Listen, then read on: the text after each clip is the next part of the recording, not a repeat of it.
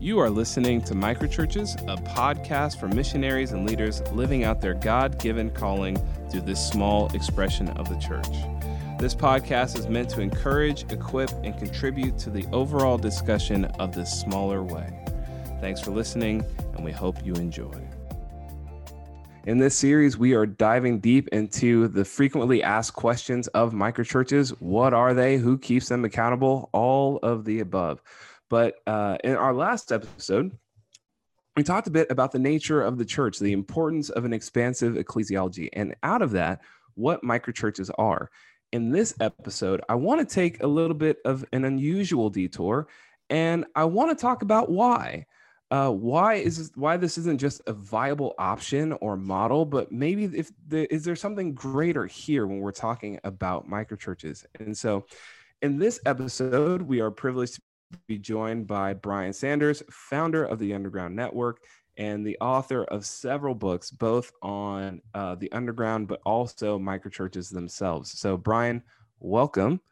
And I would just love to have you share a little bit about yourself. What's up, man? About myself. Let's see. Well, I just finished watching Mr. Megorium's Wonder Emporium again. Did you ever see that film, Tommy? I have not. Okay, you need to check it out. Well, anyway, he calls himself, he has a number of things that he refers to himself, and I don't know, it's like toy aficionado, wonder generator, and avid shoe wearer. That's his third thing. So I'm kind of thinking about, I don't know, unusual things about myself, but there probably really aren't any. I'm kind of obsessed with the church and its effectiveness, its usefulness to the world. I'm kind of obsessed with, most obsessed and most fascinated just with Jesus. I'd say the longer I walk this road of, I guess what we would call ministry or full-time ministry, I don't know, the more dependent I feel on him, on that one singular initial progenerative relationship, that started it all. And then I guess people, I'm learning to love people more. So maybe Jesus first, systems and strategies and things like that. And then it's a growth thing for me to love people, although people are also quite fascinating. And maybe the older I get, the more I see just how wonderful and beautiful and complex people are, flaws and all. I have 6 kids too. I guess it's probably a thing that defines me now at some level. 4 of them are adults. Well, they're adult light. They're adultish. Getting there. Yeah, they are, and they're amazing, and that's defined a good portion of my life too. And then microchurches. Yeah, I mean, we've been doing this. I've been telling more and more stories lately of my own experience of microchurch. Not just talking like high level, but just in the day-to-day experience of having microchurches. And it kind of makes you nostalgic. You remember some pretty beautiful, extraordinary times in ordinary situations or ordinary spaces. So that's in my heart too. Well, I mean, please do share.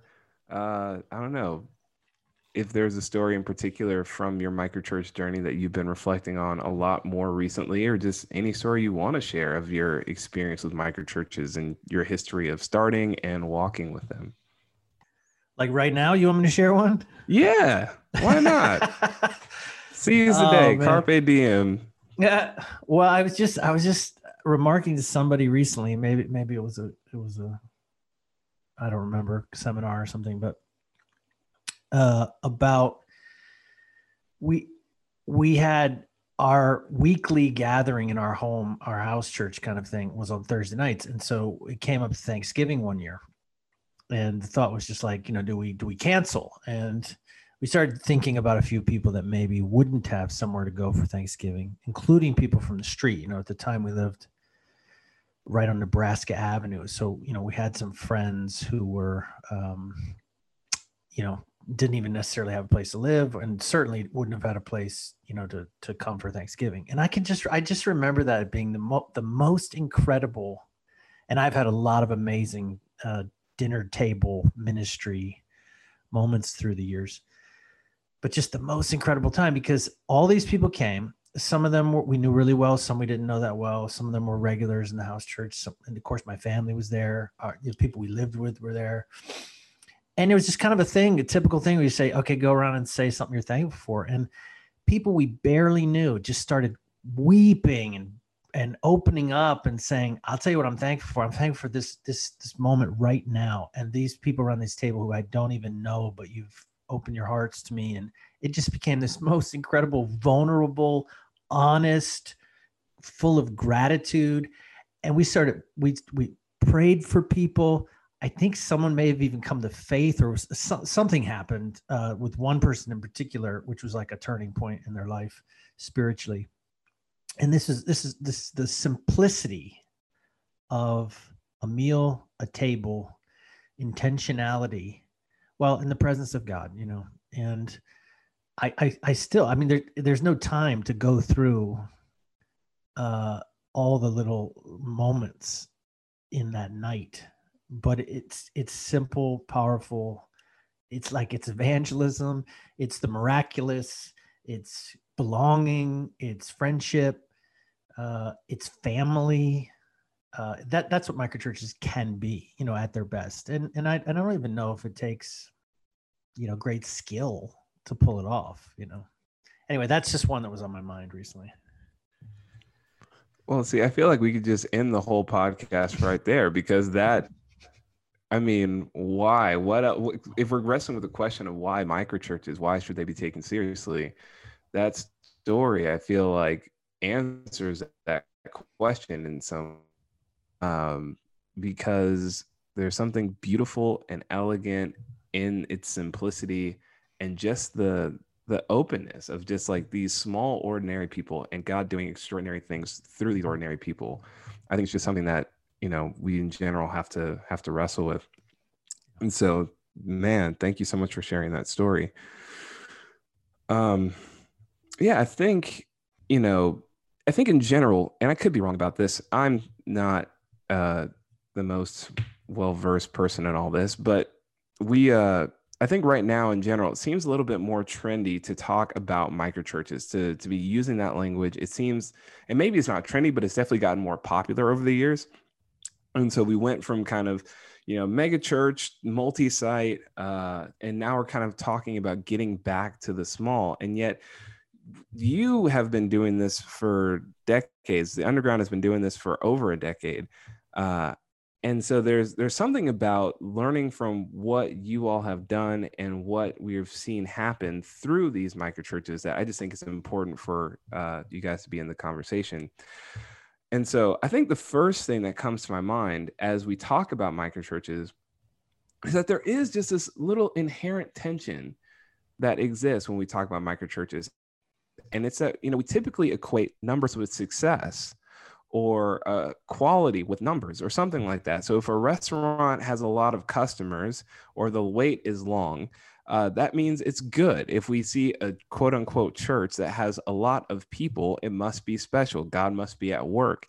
And yet here we are talking about being small.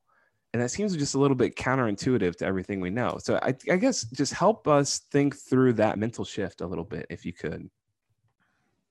Yeah, it's a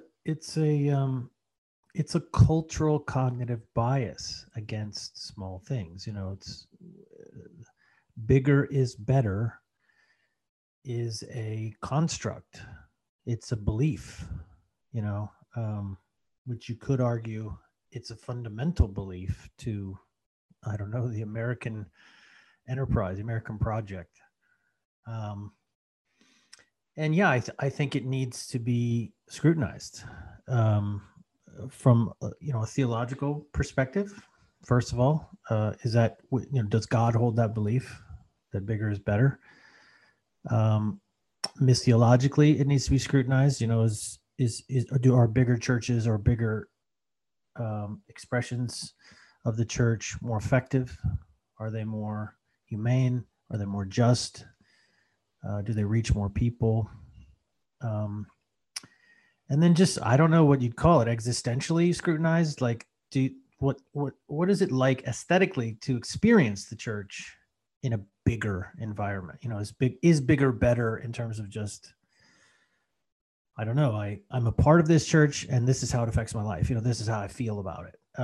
It's makes me happy or makes me sad or creates a lot of drama or gives me a lot of joy. You know, it's just kind of the existential question of quality, I suppose, that needs to be scrutinized. And I could make an argument. I will make an argument that in all three of those ways, that axiom is false. It is proved false. You know, when Jesus is asked, for example, to explain the kingdom, most of the time he wants to draw on images of things that are very small.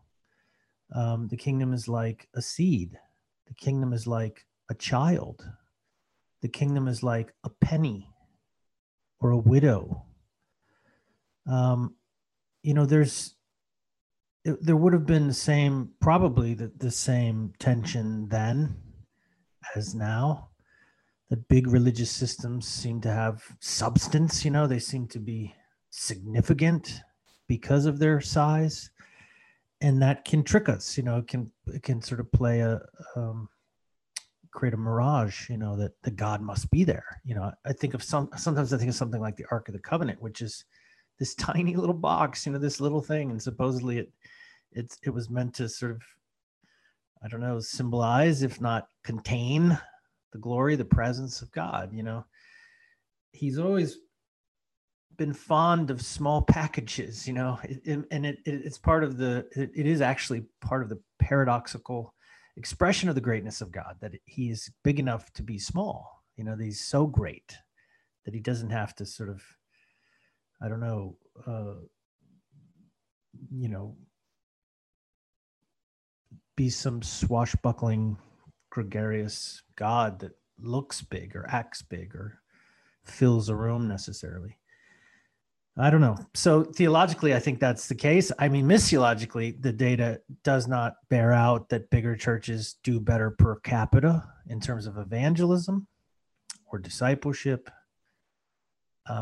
or even something like justice. You'd think, okay, well, big churches can raise more money, and that is a fact, you know, when you're just comparing totals, like summations, this budget's bigger than that budget. But actually, big churches are very expensive to run. So the margin, the return on investment for a person that gives money to a big church, it just all goes to the running of the big church. And yeah, you're going to see 50 people come to Christ in a 10,000 person church every single week. But that's taking 10,000 people. And one number I read was it cost about $1 million invested or spent or given by a Christian in the U.S. to create one baptism. And so it's very expensive. It's very, you know, cost prohibitive almost to do ministry the way we've done it.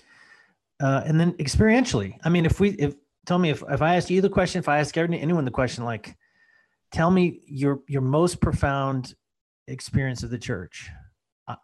I just feel like people will, most of the time, they'll relate something very small, very human, where the church showed up for them when the death of a loved one, or going through something with their children, or, you know, like people came around them and they'd be able to name actual names and faces. And our most profound experiences with the church are not necessarily in some big meeting, you know, but we keep asking this question, you know, or we keep assuming that a bigger church is a better church. I mean, if you have 50 people, you would think, well, surely 100 people is a better church, you know, or if you have 100 people in your church, you think, well, surely a 200 person church is better than 100. It's just an untested assumption. And I don't think it's true. And that's just my opinion, but no matter what your opinion might be, the listener's opinion might be, really what we're asking is this question. It's called the Goldilocks principle. It's like in lots of fields, they have this kind of Goldilocks question. Social psychology has it. Early childhood development has an example of it. Statistics has an example of it. Astrophysics is a really interesting example where it's like the rare earth theory, essentially like if the earth is a little bit closer to the sun, life is impossible. If it's a little bit farther away, life is impossible. The amount of hydrogen in the atmosphere, that kind of thing, is like a little bit more, life is impossible. A little bit less, life is impossible. It's just right. The Goldilocks story, that just right kind of thing. And it's a question I think we should ask. What is the kind of best size for a church? Because is there a top? So even if you think a 200-person church is better than a 50-person church, okay, but then what is the limit? What is the just right kind of size? And I think it's just a really good provocative question to ask. And whatever you come to, it's not infinite, right? So there's got to be a cap. There's got to be a top level. And I think we can look at churches that are 20,000 people or something like that and just think, this probably isn't the best expression of the church. When they say that person up there on stage is my pastor, which is such an interesting biblical word to apply to a leader of 20,000 people. It's problematic. Even just, the nomenclature doesn't work. It doesn't fit, But I don't mean to be critical of that. I just mean to say, like, what's the just right size? Where you experience the church as something real and human, but it's also big enough to deliver some things. Deliver teaching or deliver, I don't know, resources maybe to you or your family or whatever. I think it's a really important question. Yeah, in some ways, was it Mike Breen? I forgot which book of his was building this multiplying culture. I don't know. I'm going to get it all wrong. Mike Breen, if you're listening, I'm sorry. I did read the book though. And one of the things that he talked about was just like the nature of, because churches can be so big, it's really hard to disciple people in those areas. Like you need something small. And because really what is discipleship if not invitation and challenge? And you can't do that in this bigger context, this bigger setting. And so you need something small. And maybe what I think is fascinating about the underground or even this conversation around microchurches is that we're saying, yes, and actually that something small is closer to what it means to be the church. And so I think that's an interesting little shift that we're making here. And even like, to reference another book and kind of lead into another question that we have, I remember reading Mark Driscoll's Confessions of a Reformation Reverend or something like that a number of years ago. And he kind of looks at Acts 2 and looks at the moment where the Holy Spirit falls on the church and, 3,000 people are added to that, to the number that day. And he says, see, there you go. That's the case for a mega church. And all these people want to talk about being small, but the first church was a mega church or something like that. And there are people who kind of scoff at this idea that maybe small isn't bad. And that there's a case to be made for taking these small expressions of the church seriously. And so I would just love to hear you we kind of talked about it a little bit, but make more of a case for like, why should these small expressions of the church be taken seriously? Like, why should we wrestle and seriously consider microchurches as something that, I don't know, maybe is the best, is us at our best, if you will? Yeah. Well, first of all, it's not mutually exclusive.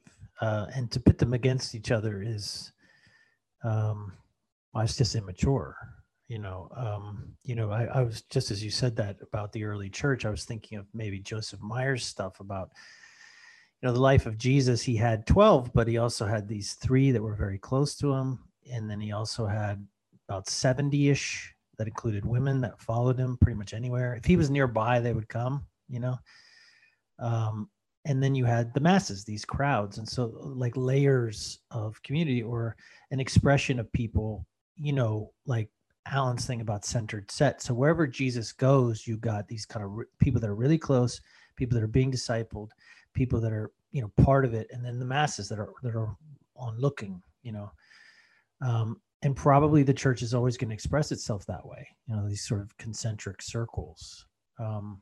So it's not that we have to pit one against the other, but I guess I would make the argument that we need to also allow, when the church is, when a group of people are actually functioning as the church, we need to discard or shed some of our preconceptions about the definition of that word and allow for a more biblical conception. So a lot of things that we weren't calling church necessarily because they didn't have a building or they didn't have a marquee or a pastor or a budget or be a part of a denomination or something like that, we're saying, well, that isn't the church. It's just a small group or a missional community or something like that.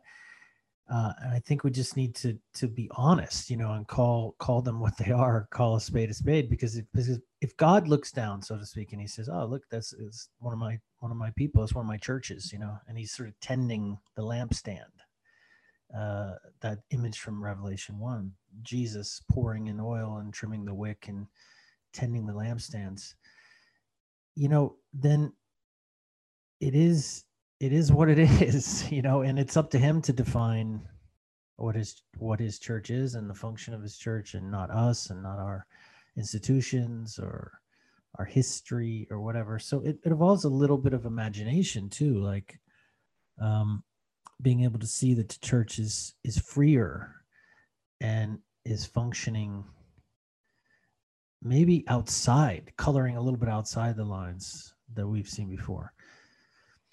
I don't really totally remember what was your question? Now I'm just sort of rambling. What was the initial question? And maybe I'm not answering.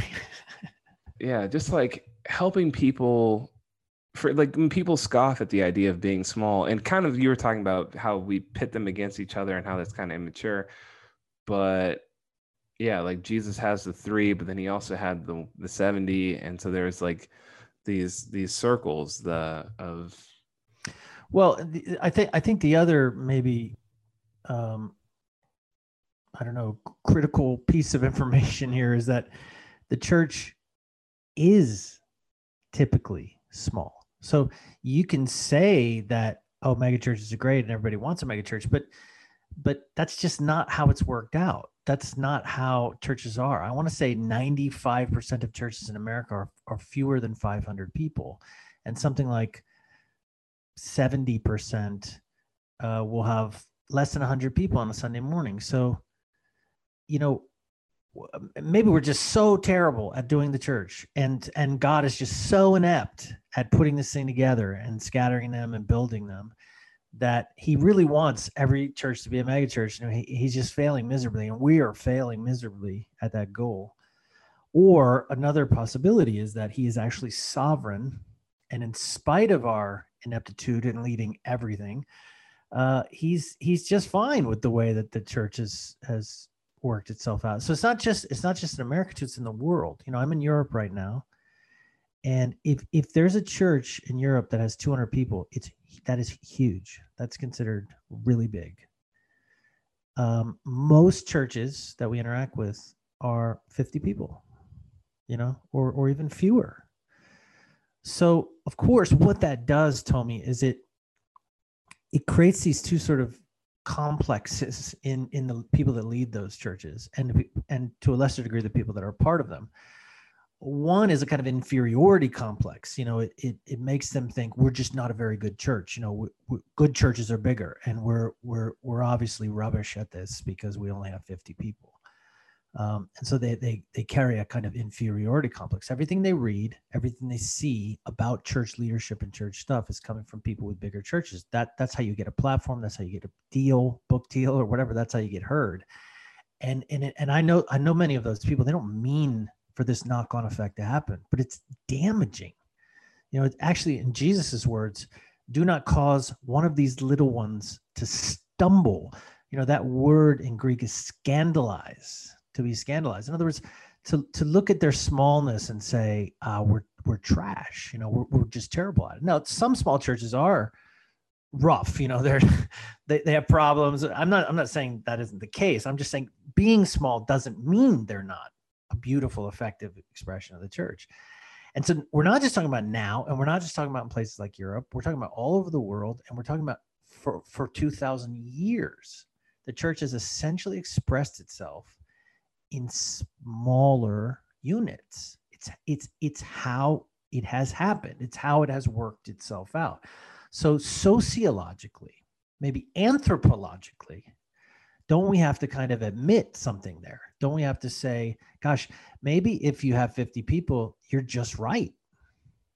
50 people or less, it's like, that's kind of, so even in statistics, you would say, I think if something is maybe 95% the case, you would say it's statistically significant or statistically reliable. So in other words, you can say it is that, you're allowed to say if it's 98% or 95%, you're allowed to say it is that. So in other words, I would make the argument that church is small. That's how God has designed it. That's how it has played itself out in history. Now, is it capable for those things to be networked together into bigger things and bigger units for great gain? Of course, yes. And we also should be thinking about how do we network small things together, especially in the 21st century.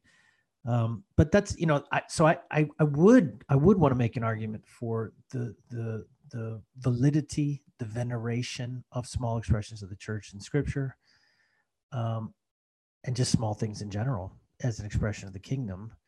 But then also anthropologically, we have to say this is just how this is how it looks. This is just what the church actually is. So rather than running around with an inferiority complex, which many people do. Oh, and by the way, the other thing that small churches do, the other kind of syndrome they're susceptible to is like a Napoleon complex. It's the opposite. You have these little churches with 50 people who are led by a person that thinks he's God, and I say he purposely, it's typically a male person who sort of thinks they're super important and running around as if they're running some big institution. They think they're the CEO of 40 people.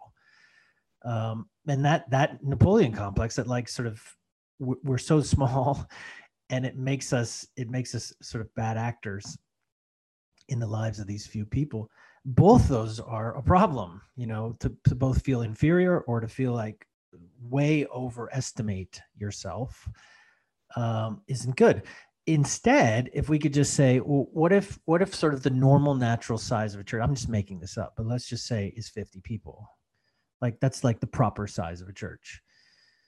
Then gosh, I don't know. Then you don't have to feel bad about that. You feel lovely. You feel like, yeah. And then you can focus on other things like discipleship, like reaching people, like deciding whether or not your 50 people are healthy. And part of maybe what makes a 50-person church healthy is not if they can go from 50 to 500, but it's can they help to generate, send, recreate, multiply 50 more of those size churches.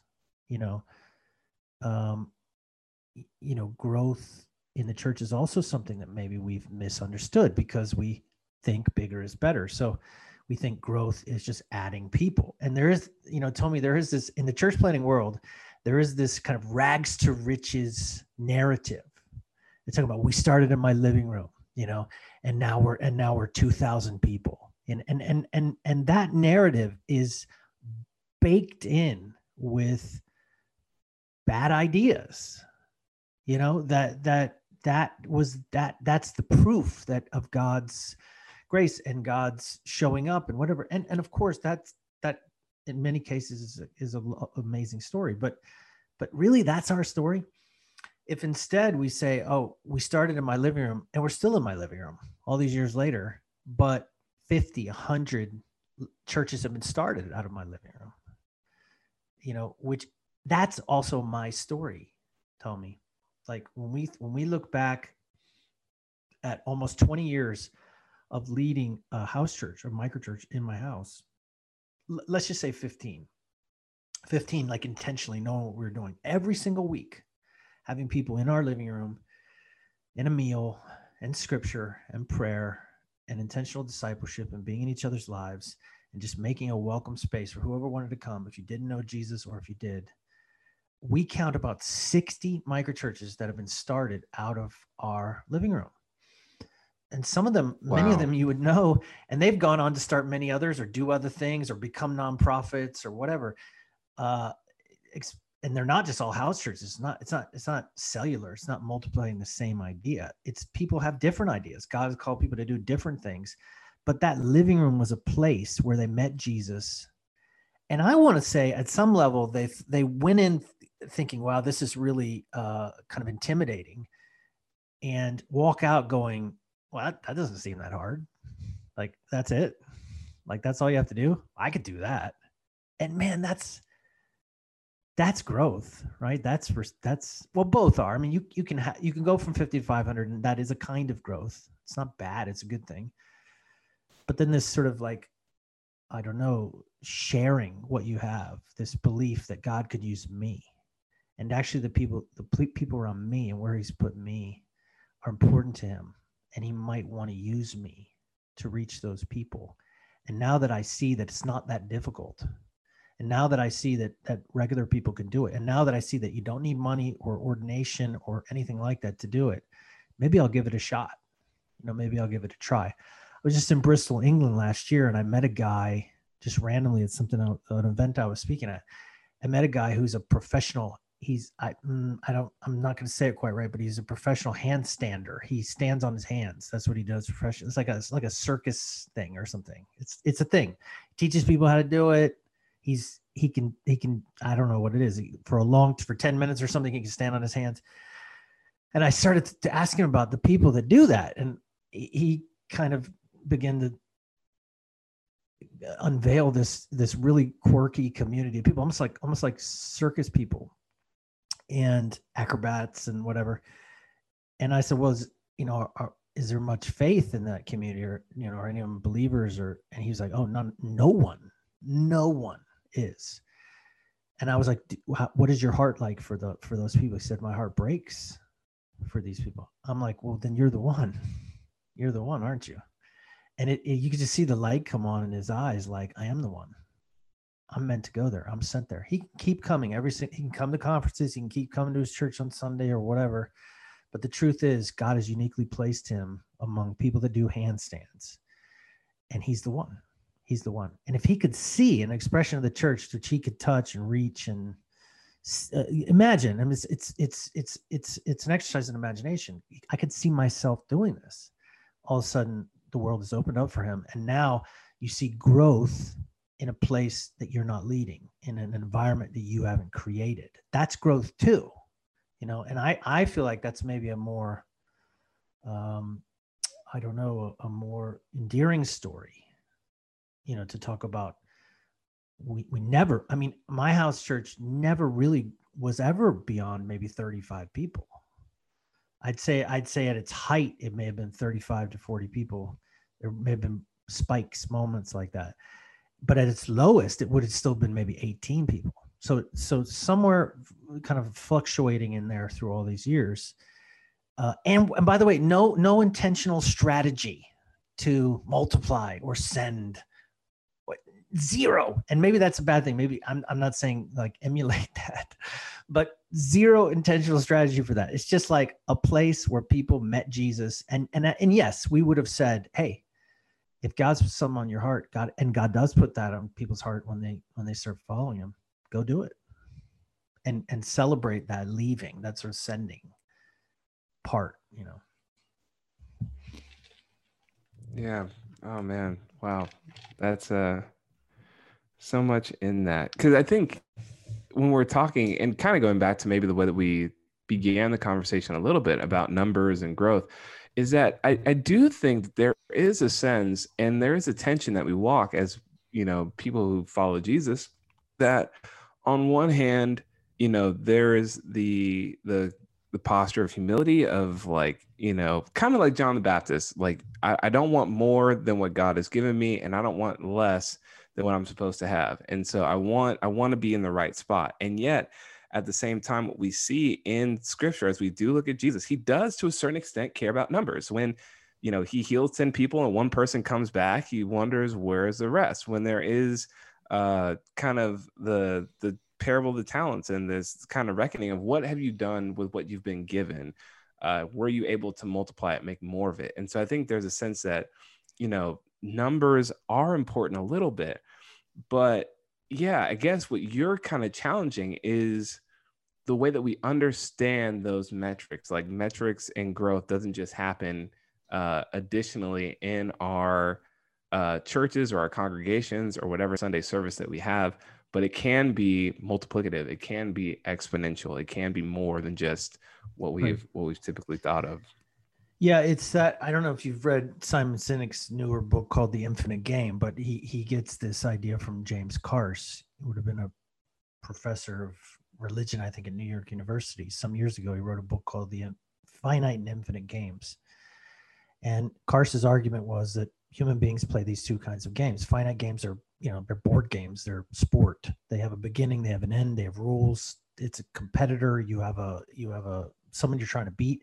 You know what it means to score, to win. You're clear on that.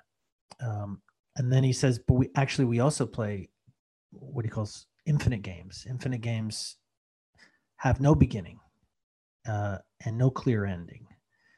The goal of a finite game is to win. The goal of an infinite game is to simply keep playing.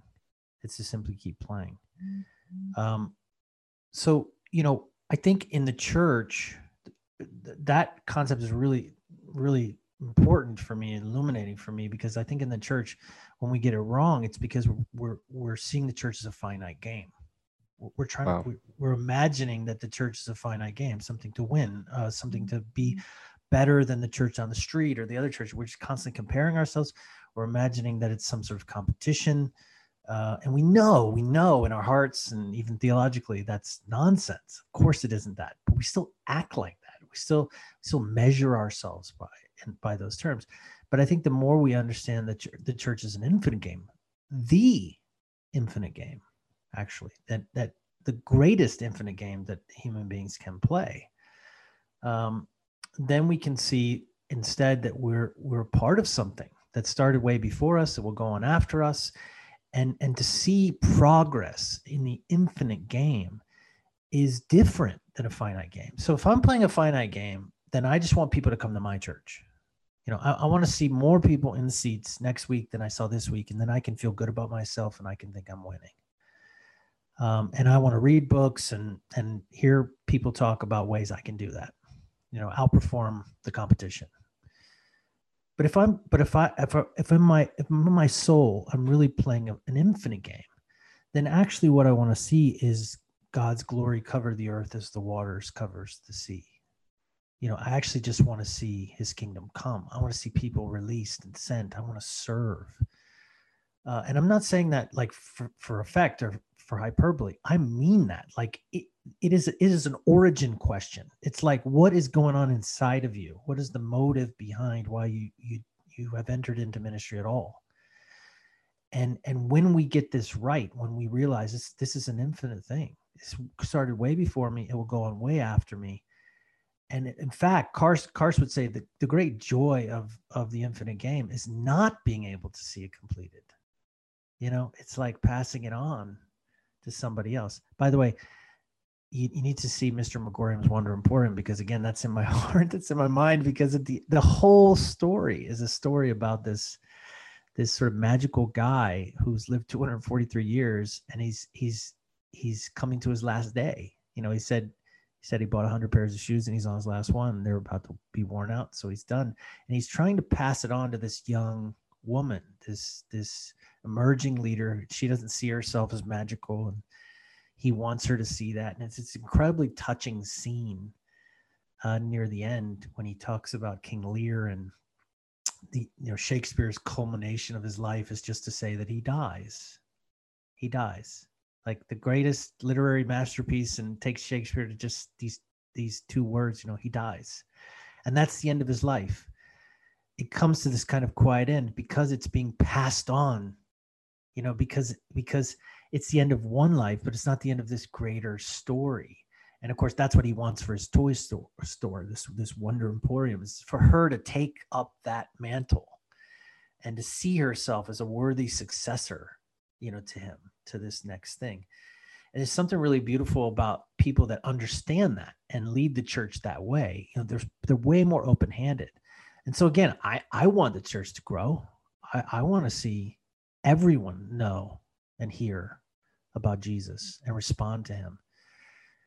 But also that that drive actually leads me to want to say yes to smaller expressions of the church, because I think that more people can play, the infinite game. Actually, they're meant to be playing the infinite game, and fewer of us play the finite game. And when church has become a finite game, Tommy, it's ugly. It brings out the worst in us, and we create platforms and stages which corrupt the people that we put on them. Damage the people that we put on them.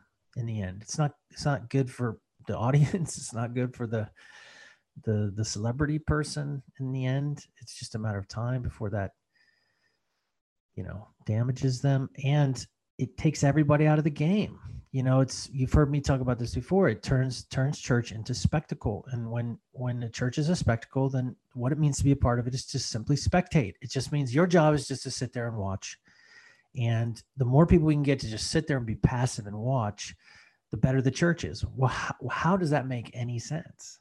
It should be the opposite. It should be the more people that actually are frustrated by simply being asked to watch, that think, well, this isn't it. This can't be it. I read the Bible. When I read the Bible, it's not a bunch of people just sitting and watching. It's you will do greater things than these.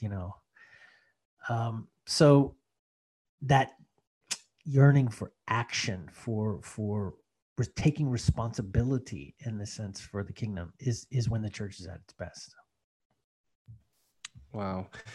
What is important, and I think unfortunately, we don't have a whole lot of time left, is I hear, I think one of the things that I've always loved about, or have admired about you is the way that you have empowered people to say yes to Jesus and to, do the thing that they felt like, God has called them to do. I was reflecting on the fact that, and now it's over 10 years ago, but 10 years ago on October 31st, we sat down at a Five Guys and you told me to go on staff within a varsity and then come work for the underground. And to think like 10 years later, how much of that has actually happened and how much of that has kind of come to pass and how crazy that whole thing is. That was your birthday, right? That's your birthday? Yeah. Or was it? Yeah. Indeed. And just in reflecting on even your books and your writing, I think it's Underground Church. You talk about, and we haven't talked about this a whole lot in this podcast, interestingly enough. And I think maybe there's something right about that. Just like this concept of mobilization, like in order to reach everyone, you have to have something that allows everyone to be sent and deployed in some way. Every person has the ability to be a church planter in their own right. And I think it's in microchurches you talk about, and kind of like you mentioned that, the church maybe was never supposed to feel out of reach to us, or this thing that feels far away. And I just think microchurches are such an interesting, beautiful expression of God's heart and what happens when people just say yes and permission giving in that space. And so I thank you so much for that. I think maybe where I'll end is, I don't know, maybe for people who struggle to see their thing as their small thing, the small thing that they're doing as the church, I just wonder what like advice or encouragement or thing you would have to say to that person, who maybe is just like, I don't know, it's just this thing that I do. What would you say to them?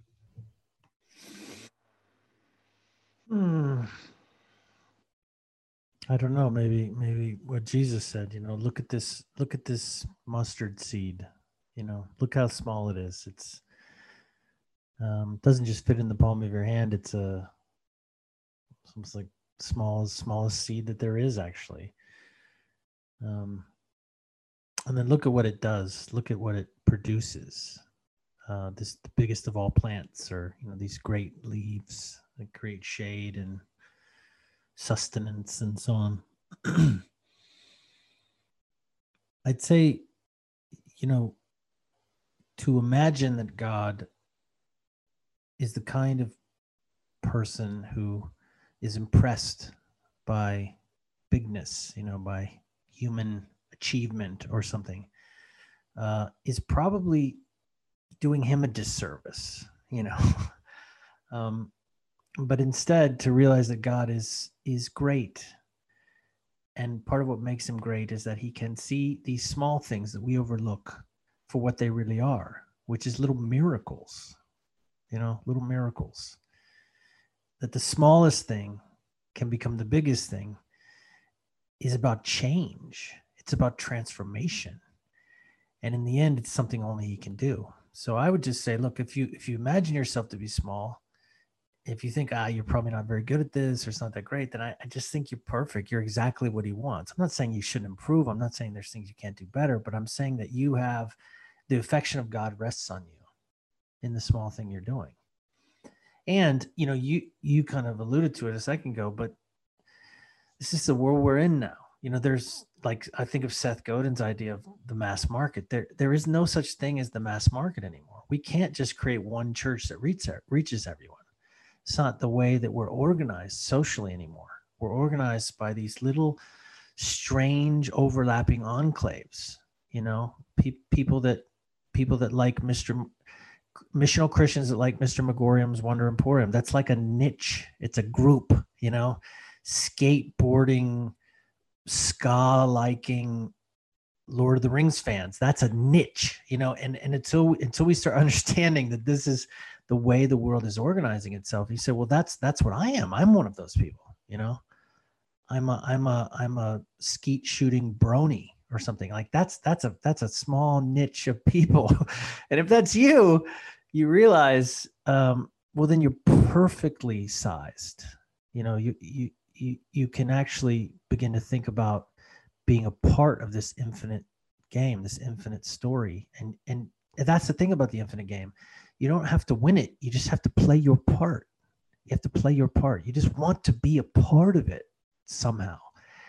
And if you're small and if you're feeling a little bit inferior, I'd say let that go. That's probably just a lie from the enemy, and you're not seeing the beauty and the strength in the thing that you're actually doing. Wow. Thank you. Thank you so much, Brian. Thanks for giving us your time and your wisdom. If you are listening and you're wondering what's next, where do I go from here? I would encourage you to check out some of the works that Brian has put together. The Underground Church book. You can definitely look at that and get a sense of, both on a micro level, but also on a macro level, how does something like a microchurch and an ecosystem for microchurches exist? I would definitely point you to that. But then I also encourage you to check out Brian's most recent work on microchurches themselves. It is called Microchurches. It's a book about a smaller way. That is what we have been talking about. And so feel free to check that out. You could also go to tampaunderground.com/toolkit, where we have a handful of resources that we think every microchurch leader should have in their arsenal. And so feel free to check that out. Thank you so much for listening in. And until next time, this has been Microchurches.